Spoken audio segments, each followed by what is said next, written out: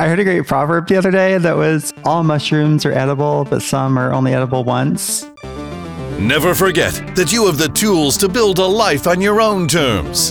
Forget the haters. This is Founder Quest.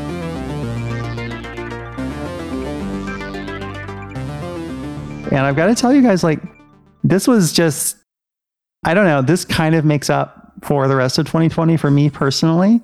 But when I took all this equipment that I had bought for the fiber optic link between my house and the new office, and I hooked it up to the cable that had been like buried by electricians who didn't really know what they were doing regarding, fiber. And I hooked everything up. It just all worked the first time. Wow. Like this is the most amazing thing. Like that's what I need to get me through the rest of this year.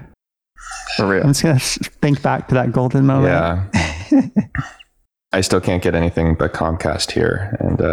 And on top of that, we can barely breathe now because of the smoke levels outside. I see the window behind you. It looks kind of apocalyptic. Can you see that? I can see it. Yeah. It is daytime right now. Like, I know. It is so dark. Oh my gosh. I read that yesterday. It was so bad in San Francisco that the birds didn't even realize it was daytime. Really? Yeah. All the poor birds. Yeah, none of the roosters are crowing either. Yeah. I've just got to say that like Coit Tower in San Francisco is made for these like apocalyptic like red sky pictures. Is that really like pointy tower? Yeah. Did you see the drone footage that someone yeah, that was awesome. did with what was it, Blade Runner, or what was the soundtrack? Yep. Oh, I need to find that. The air quality, it's been frustrating for me this week because, I got my new kayak and I was on vacation. I was like, yes, I'm going to paddle like every day, all day long. And no, I did not paddle every day, all day long. Oh, that's frustrating. Yeah. Well, I was thinking about you this week. Well, how is it up there anyway? Because I was like, if like you all are dealing with any of the stuff that we have down here, like I wouldn't want to be out on a river now. Well, earlier in the week, we were getting easterly winds. So we were getting smoke from the fires in eastern Washington. And so our air quality index was hovering in the low 100s.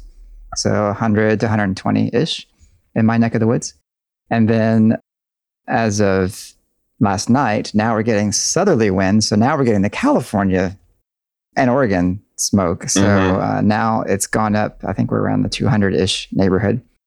So yeah, like every day I was hoping the next day would be a little bit better, and every day it wasn't. So finally on Thursday, I'm like, I'm just going. So I just went and, luckily didn't get overwhelmed by all the smoke. I was able to successfully complete the maiden voyage of the kayak. So. Did you enjoy? Was it a good? Yeah. Was it a good paddle? It was nice. That's great. Yeah. That's good. Yeah, it's like it's hazy here and sort of unpleasant to breathe the air, but it's not. It doesn't have like the same like world is ending vibes that are in Oregon and like San Francisco. Yeah, apparently. Mike Parham, he was telling me that the air quality index inside his house is over 300. Oh, wow. Yeah. And they are, how is he? They are headed north. He's got like a little, I don't know. It's like a little meter. Yeah. Oh, that's so cool. Yeah. I want one now. You can, I found that you can buy them from Purple Air. Oh, really? Really? PurpleAir.com. Yes.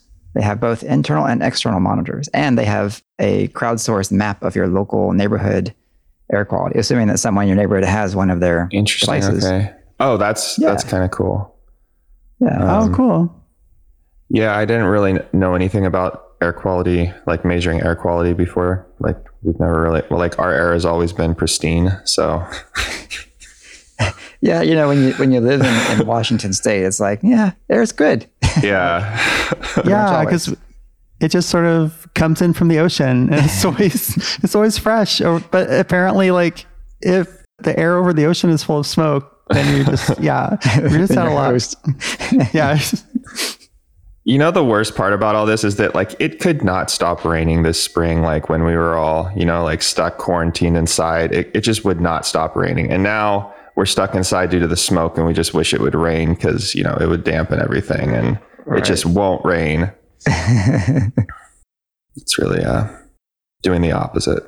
Yeah. Well, fortunately, I bought a bunch of respirator type masks, not the cloth masks, and they actually, like, if you wear one of those, you can't actually smell smoke in the air outside. So, yeah. So we just ordered 100 more of those just to have a stockpile. Yeah. So and you look like really cool when you go for your daily walks. Yes. And, you know, so I wear I use a respirator type mask, like they're not N95, they're KN95 by, I guess, a reputable company that's been like approved for use by the FDA for medical stuff or something. And so they're like legit good masks. And I tend to wear them like whenever I go into enclosed spaces. Yeah. You know? Or anywhere outside now. I guess everywhere now. But I always wonder, is like, do people think that like I'm too bougie because of my masks that I special ordered? Like, do they think I'm like putting on airs? Well, because I mean, maybe if you lived outside of Seattle, I don't know. There's got to be other. You got to have some fellow like mask, like bougie mask wearers that you meet on the street and kind of just like, you know, quietly nod to. Oh, totally. All you got to do is like get some big baggy pants, some big old boots, strap a keyboard across your back, and then you can be all like, yeah, I'm like, you know, Blade Runner, like cyberpunk 2020 nomad. Yeah, so I've read a lot of cyberpunk literature, and I don't really want to live in any of those worlds. So no, thank you. Yeah. But one thing I do like about these masks, and I'm putting the link to put in the show notes in case anybody wants them, because like it's kind of hard to find a decent like place that's selling masks for not $1 million, even though it's not really on topic for the podcast. But one thing I like about these is like the American masks, like the N95 ones, tend to be kind of like shaped like a clamshell, right? They sort of like are this little round, like it's like wearing a bowl on your face. But these KN95 masks are much more pointy in the front, and it almost gives off kind of like a Plague Doctor vibe. Yeah. I like a sort of miniature version of that. You see, my problem with the normal N95 masks is that my face is already shaped like a bowl. And so it just does, they don't really fit very well. I mean, bowls stack. Right. Yeah. They just need to be like the proper relative size. And I'm just, it's all off. I got a big head.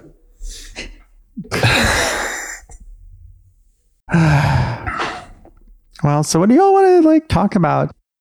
I don't know. I was interested to see how Ben's vacation was going. Vacation's been sounds awesome. like it's going good. Aside from, you know, being locked indoors because of the smoke, it's been great. I think I need to take another week though, because do-over kind of thing, right? Yeah. Oh yeah, when the air gets better, you should definitely do that. I mean, seriously, like I've actually managed to not do any work aside from one hour thing where I was just kind of doing some research on something that was just kind of strange. Oh, really? Yeah. It's been amazing. Awesome. Have we just had not a ton of tickets? Because I've been like checking the tickets diligently, and there's really haven't been many when I've logged in, or maybe Josh has been taking care of them all. I don't know. I've been knocking them out in the mornings, but it hasn't been too bad. I don't know. The ones that have come in, it seems like it's been kind of a slow week.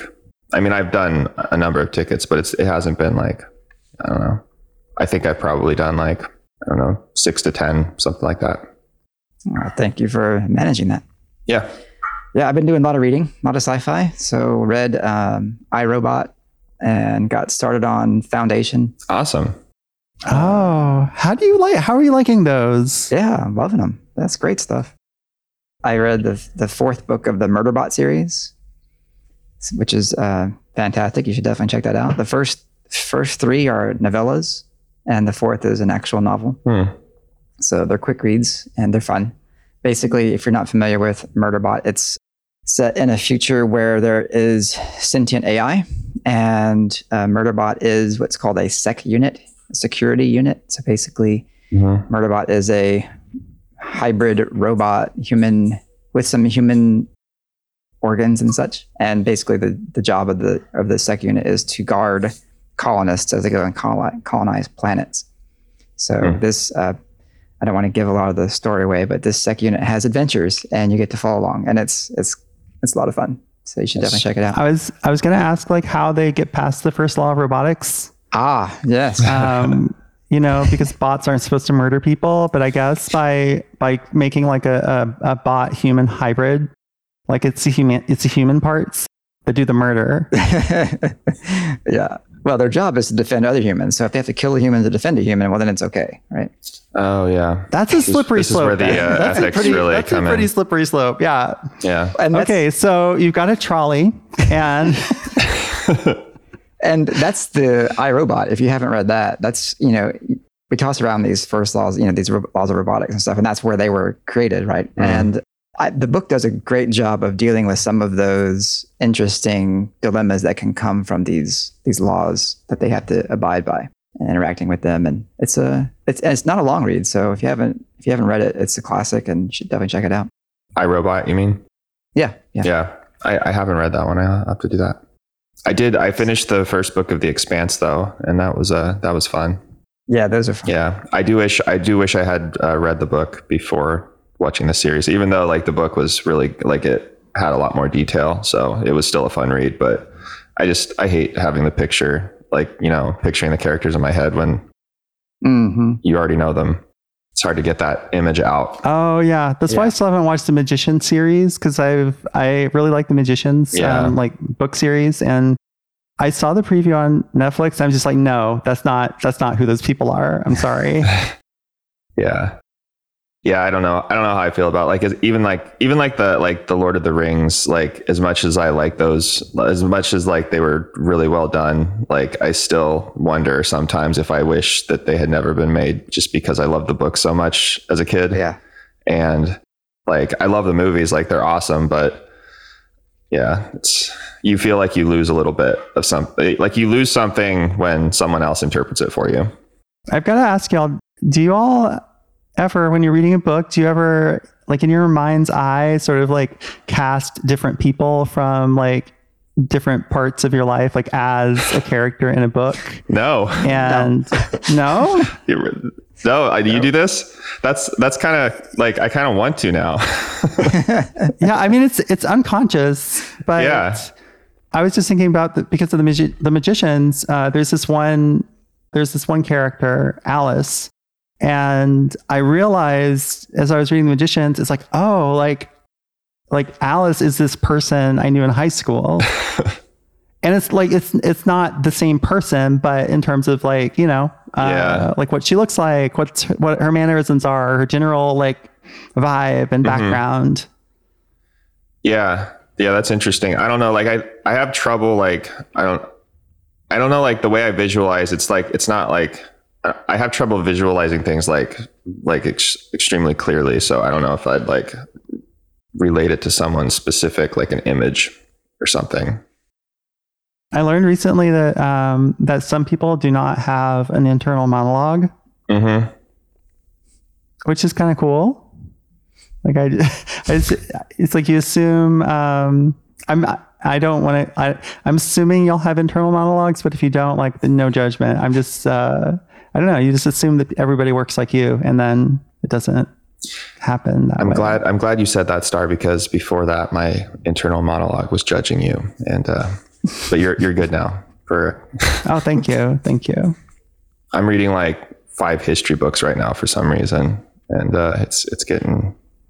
I believe that reason is because you're taking a history course. Well, that's a big part of it. But I was also reading like history books for fun before that, and those are still ongoing. So now I have like my, I don't know if you have like, if you ever like differentiate between like week and weekend reading, like I'll have my, like not necessarily workbooks, but books that are more for like, just like development of knowledge or things that I want to have read that I'm kind of like making myself read, and then books that I'm like really excited about.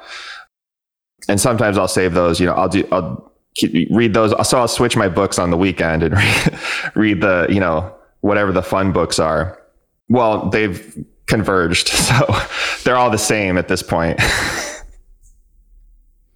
It's good when you can enjoy your work. Yeah, but I am really enjoying the history class still, and it's been a lot of fun, and it's also nice being self-paced because, like in a normal class, like college class, I don't know, I was always like intimidated by the pressure of like having to get the work done by, you know, you have to get it done by the deadline and then move on, and there's no room, like for instance, if you actually got interested in a topic and wanted to go like down a rabbit hole for a little while, like you don't have the time. But in a self-paced online course, you can kind of like, if something really strikes you, you can go you can pause for a week and go read another, you know, some other book on it or something.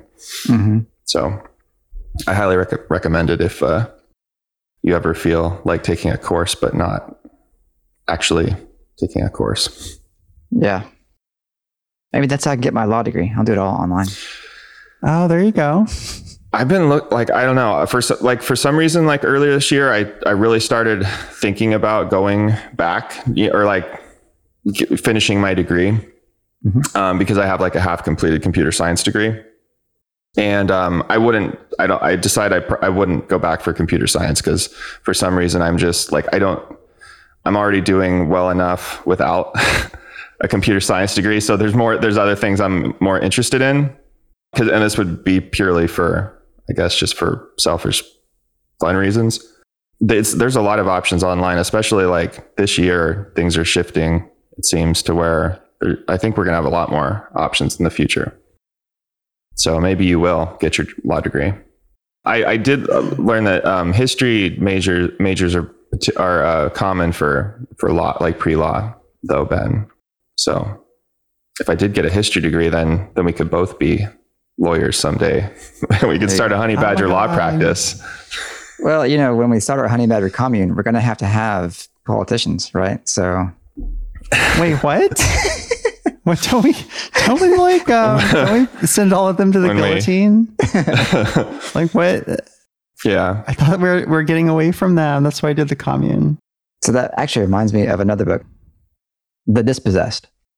So The Dispossessed is a novel about a group of people that they're humans that are on a planet orbiting Tau Ceti, and they basically, like, historical to this character, like 170 years back or something, the splinter group left the main population and moved to the moon, basically this planet's moon, and started like this communal living experiment where basically they're all anarchists. And I really enjoyed the book's description of their society.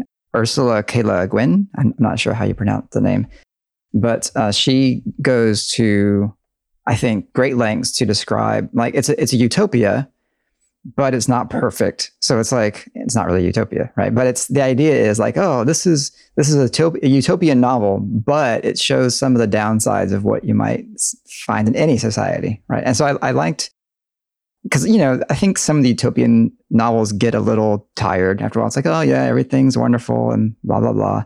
But this one is, I like the trying to bring some realism to the idea of, okay, well, what if we had this ideal community? What would it look like? Okay, and then now what might be some of the problems? And in this case, some of the problems are like and this, my comment about needing a politician for a commune comes from this, because one of the problems that arises in this community, even though they're anarchists and they're basically all looking out for just the welfare of the community, still that generates over time, that generates some habits, some bureaucracies even. And the main character is basically, the story is rebelling against this, what has come to be a government, even though they don't believe in government.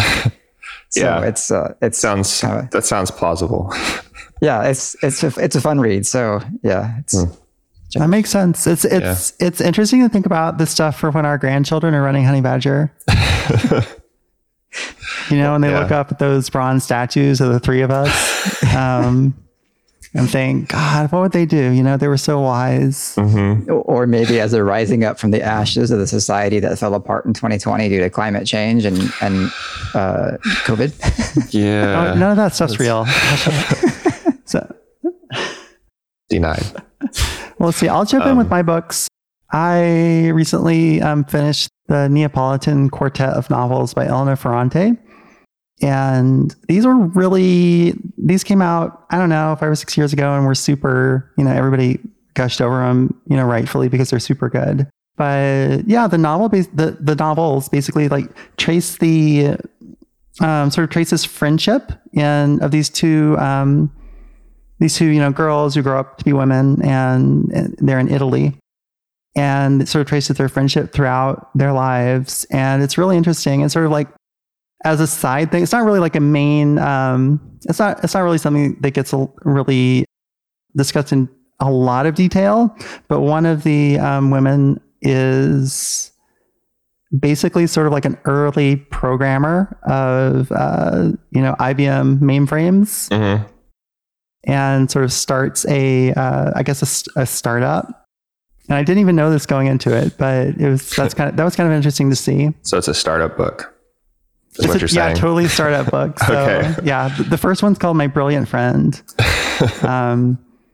And yeah, the first 2 books in the series are like great. The third book, I was like, I've got to read this, but I really am hating everything the characters are doing. And then the 4th book, it was like, so, you know, I don't know. Maybe the first 2 books I would recommend, and then just dip your toe in the third and see if you like it. That's cool. Well, speaking of startup books, so I also read recently The Unicorn Project. Yeah, that's a good one. Yeah, the sequel to the Phoenix Project. Yeah. So I couldn't relate to it a whole lot because, like the Phoenix Project, it's all about big business and you know, and how IT and ops and stuff work inside very large organizations, which we are not. But it was a fun story anyway, just like the Phoenix Project was. I really like how that particular author structures the lessons learned around a narrative. Mm-hmm. And, you know, I don't typically want that in my business books. Usually I want something that's a little drier and just to the point, like the Tiny MBA that we talked about last week. But in this case, I think it works because the story is good enough. Yeah. And the story helps. I like how it helps kind of put you, because like you said, it's not like relatable to us like from experience. So it kind of gives you that experience of living through what it's like to work in a large enterprise like that. Because I guess never say never, but I don't expect to ever have that experience specifically. But it's important to understand, especially, you know, for our business, obviously, you want to know, it puts us inside of our potential customers too. So any kind of like book that can like put you in someone else's shoes in like business or industry, I like those kind of books.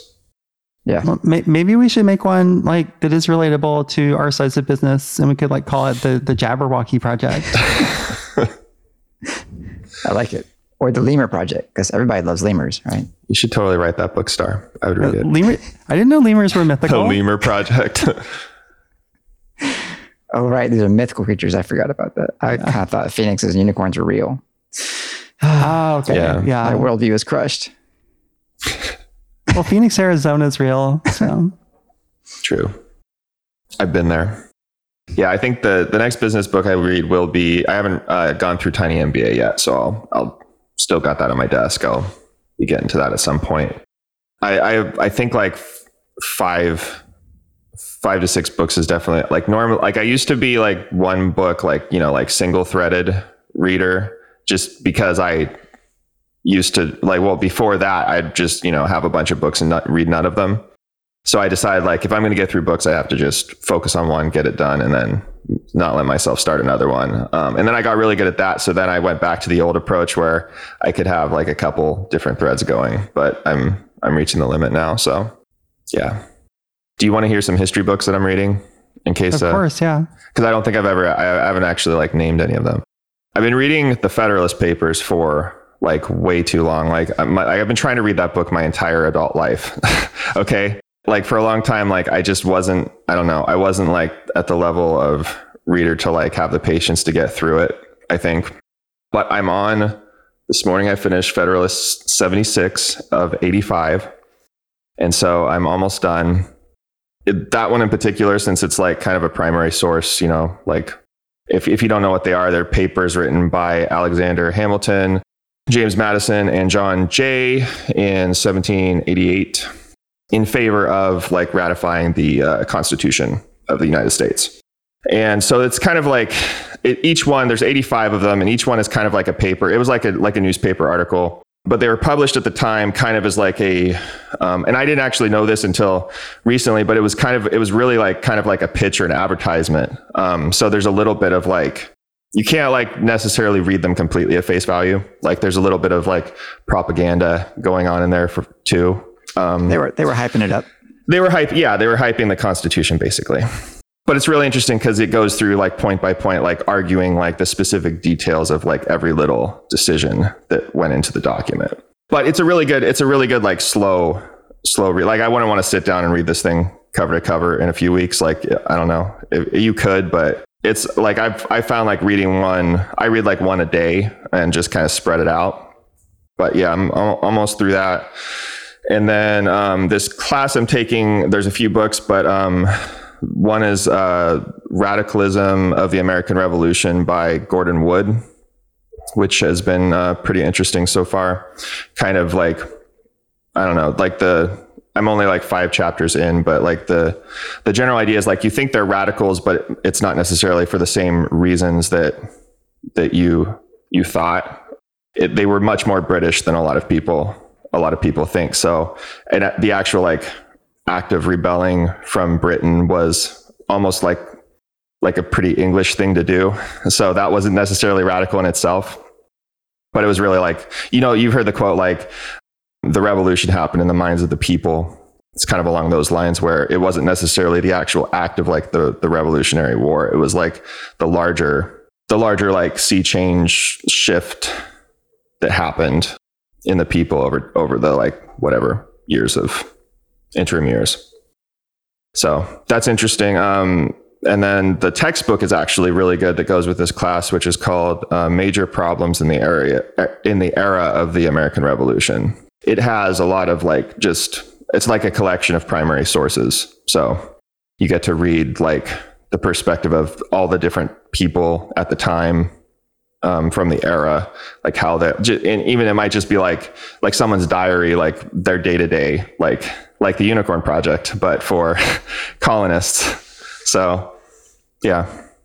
And I'm also reading a biography of Hitler because, I mean, 2020, it just seems like a good, you know, like demagoguery is a good thing to study right now. So that's like my weekend book.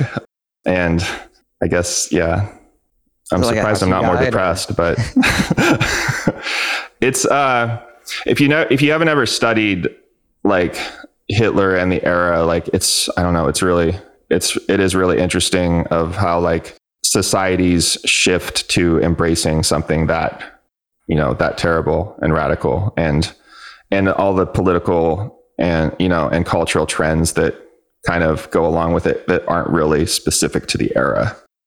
It's not, you know, like there are definitely things that were specific to the era, but then there's also things that you can pull out and be like, oh, like, okay, we have that going on today for sure. If you put it all together, you'd probably end up with some kind of similar result. Luckily, there are definitely things that are not happening, other trends that are not happening currently, which gives me some hope. But it's, you know, it gives you things to watch out for. So do you feel like this has been a good use of your time, like taking this class? I mean, in times where you're not sure what the heck is going on, like nothing helps better than more perspective. So like it definitely beats reading the news. There's a quote, I don't know who said this, but it's like, and I'm sure I'm butchering it because I don't remember it exactly, but it's basically like history doesn't necessarily repeat itself, but it rhymes. Yeah. And, I love that quote. Yes. I love studying like these people and their lives. And I was reading the George Washington book by Ron Chernow recently. Mm-hmm. And covering all that same time period and seeing as it progresses, like these Federalist Papers, they dripped out, right? And there were responses to criticisms about, we don't want a strong federal government. We're afraid of having, a strong centralized government. We just got away from that, Yeah. And then, even Madison turned away from his support of the strong federal government over time and came more in line with Jefferson's views. But right. And that was like the falling out with Hamilton, I think, right? Yeah. And as you read their experiences and their opinions as time went by, you get to see like, oh yes, that does echo some of the things that we're seeing today in our environment, and you can definitely get some perspective from them. Yeah, that's I think that's one of the major shifts that has been like that has stuck out to me, is like the idealized view that you get kind of if you just like studied, if you got American history in college or I mean in high school, or like took a college class or something, like you kind of get this image that like it was like an ideal time or something, and like things today are just completely, things have shifted to be terrible today in politics, and they were dealing with just as major issues back then, if not worse. Like they had to deal with monarchy on top of it. So it's like, yeah, it's very similar dynamics. And like you said, it's not, it doesn't repeat, but it's definitely similar themes and like humans put in similar situations tend to behave in similar ways. And, you have similar outcomes in some cases. So I don't know, politics has not changed all that much. You can see like pretty clear consequences too from those arguments, because I mean, there are a couple of issues in America right now where a strong federal response would be quite helpful. Right. And we just haven't quite seen that, and we are suffering because of it. And that's not necessarily an argument one way or the other, but it's definitely a consequence. And similarly, a while ago, I read like a history of banking or finance or something like that, or central banks. And it was talking about how like America around the turn of the century, I think that's the time we're talking about, the previous century, not the odds, the economy was constantly in this boom bust cycle. It was very unstable. Mm-hmm. And European economies had this basically worked out. They didn't have these boom bust cycles. And the reason is that they figured out, hey, we can make a central bank and set monetary policy, and that will prevent these things.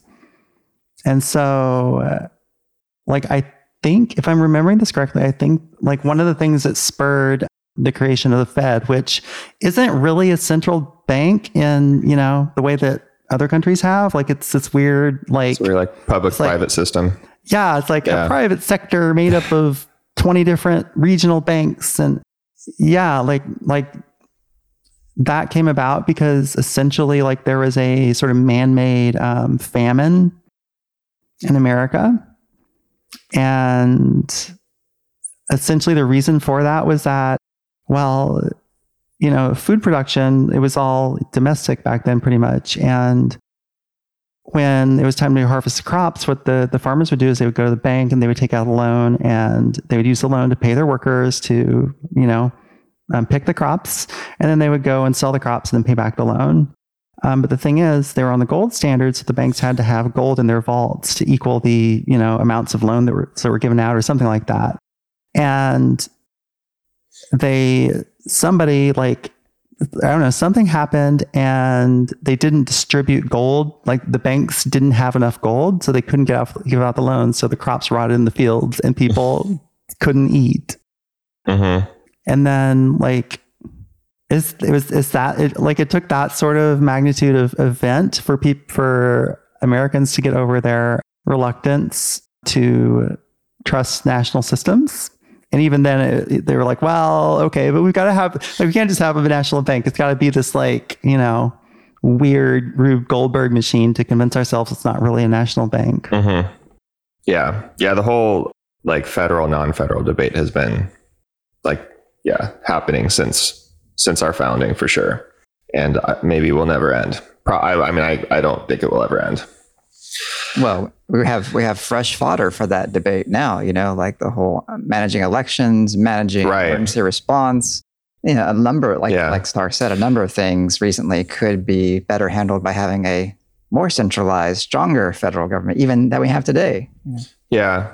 One of the things that does seem to be different today, and it might not be, it might just be that there's so much more noise, and we like literally have like every piece of information that anything anyone is saying at this moment is being like, dumped online and shoveled into our brains or whatever. But I do appreciate the, some of the like actual policy debates that you read from that era. Like, and even like, well, if you look like, the early presidents were the same people who wrote wrote a lot of the Constitution. They were lawyers, a lot of them, and other similar professions. So their ability to actually like talk and like, work through issues logically and speak about the actual policy instead of being politicians. And like, there was definitely politicking, but like political campaigning was not really like, it's not like it was like it is today. And I'd just be like shocked today, for instance, if we had like president of the United States who like actually like wrote a well-reasoned piece about, like constitutional law, for example, which did happen back then because they were capable of it. And it was, I guess it was a lot smaller society too. So there were fewer people working on that stuff. But I do appreciate that from the time. And again, it might just be that, those are the things that survived.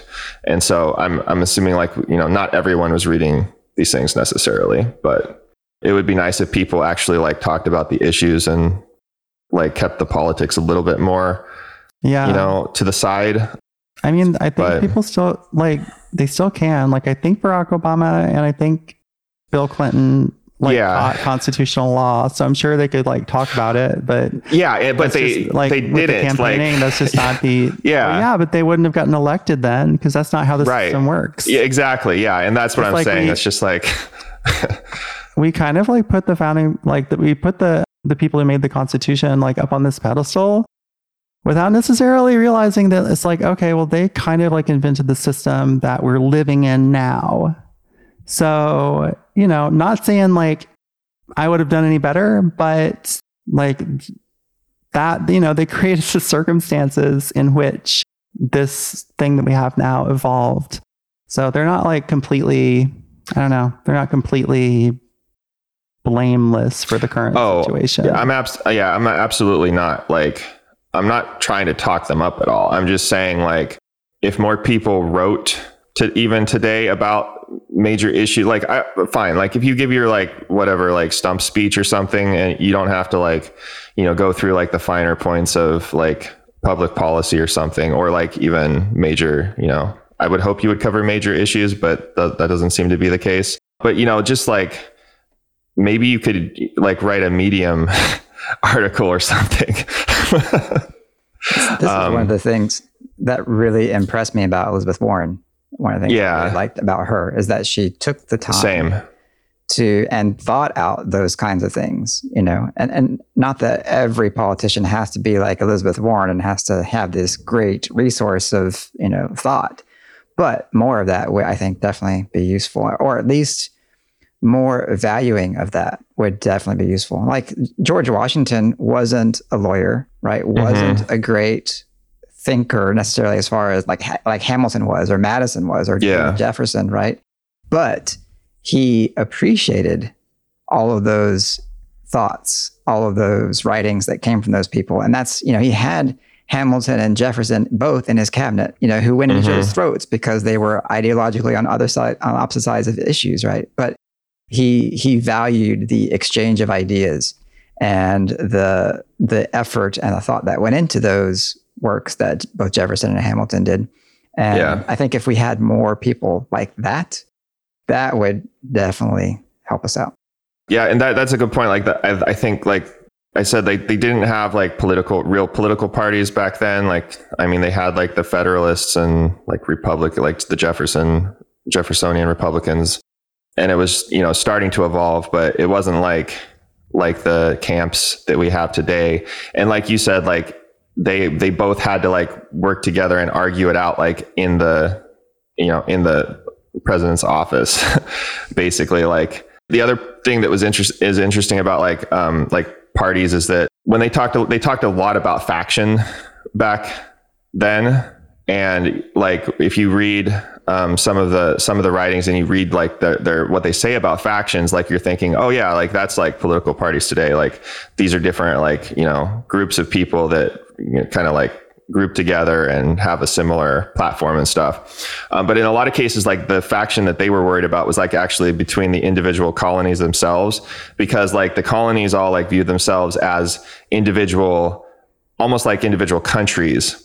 And in some cases, like if you lived in one of the colonies, you would know more about England than you would know about like some of your neighbors. And so like they're literally thinking like, well, like these like foreigners, whatever, down south, like these are the factions that we have to worry about. It's like, so that like changed my thinking a little bit. Like when you think about like parties, like just at the time, it was such a different period. Like everything almost meant something different than what we would take it to mean today. Like, party, liberty, like all these words had completely different meanings to them than they do even to us. So what? Yeah. Person. Right. And yeah, obviously, but I like that. I like when you go deep, like studying it, like it helps to understand how things evolved to where they are today. And hopefully looking back helps to make things better in the future. One can hope. I guess that was our summer reading episode. Yeah. This is our Common Sense with Honey Badger episode. Next time I have to get back to like actual technology and business. All right. Well, this has been Founder Quest. And if you want to, I don't know if I should ask people to rate us after this one, because it's kind of off topic. So like if you don't like the off topic thing, like don't rate us. But if you do, go ahead and rate us at, Apple Podcasts. If you want to write for us, we still hire people to do blog posts and stuff. Go to honeybadger.io/blog and look for the Write For Us link, read the whole thing and get in touch with me. And yeah, it was great talking with y'all. And I hope that, you have a good apocalypse this week. Founder Quest is a weekly podcast by the founders of Honey Badger. Zero instrumentation, 360-degree coverage of errors, outages, and service degradations for your web apps. If you have a web app, you need it. Available at honeybadger.io. Want more from the founders? Go to founderquestpodcast.com. That's one word, where you can access our huge back catalog of episodes. Founder Quest is available on iTunes, Spotify, and other purveyors of fine podcasts. We'll see you next week.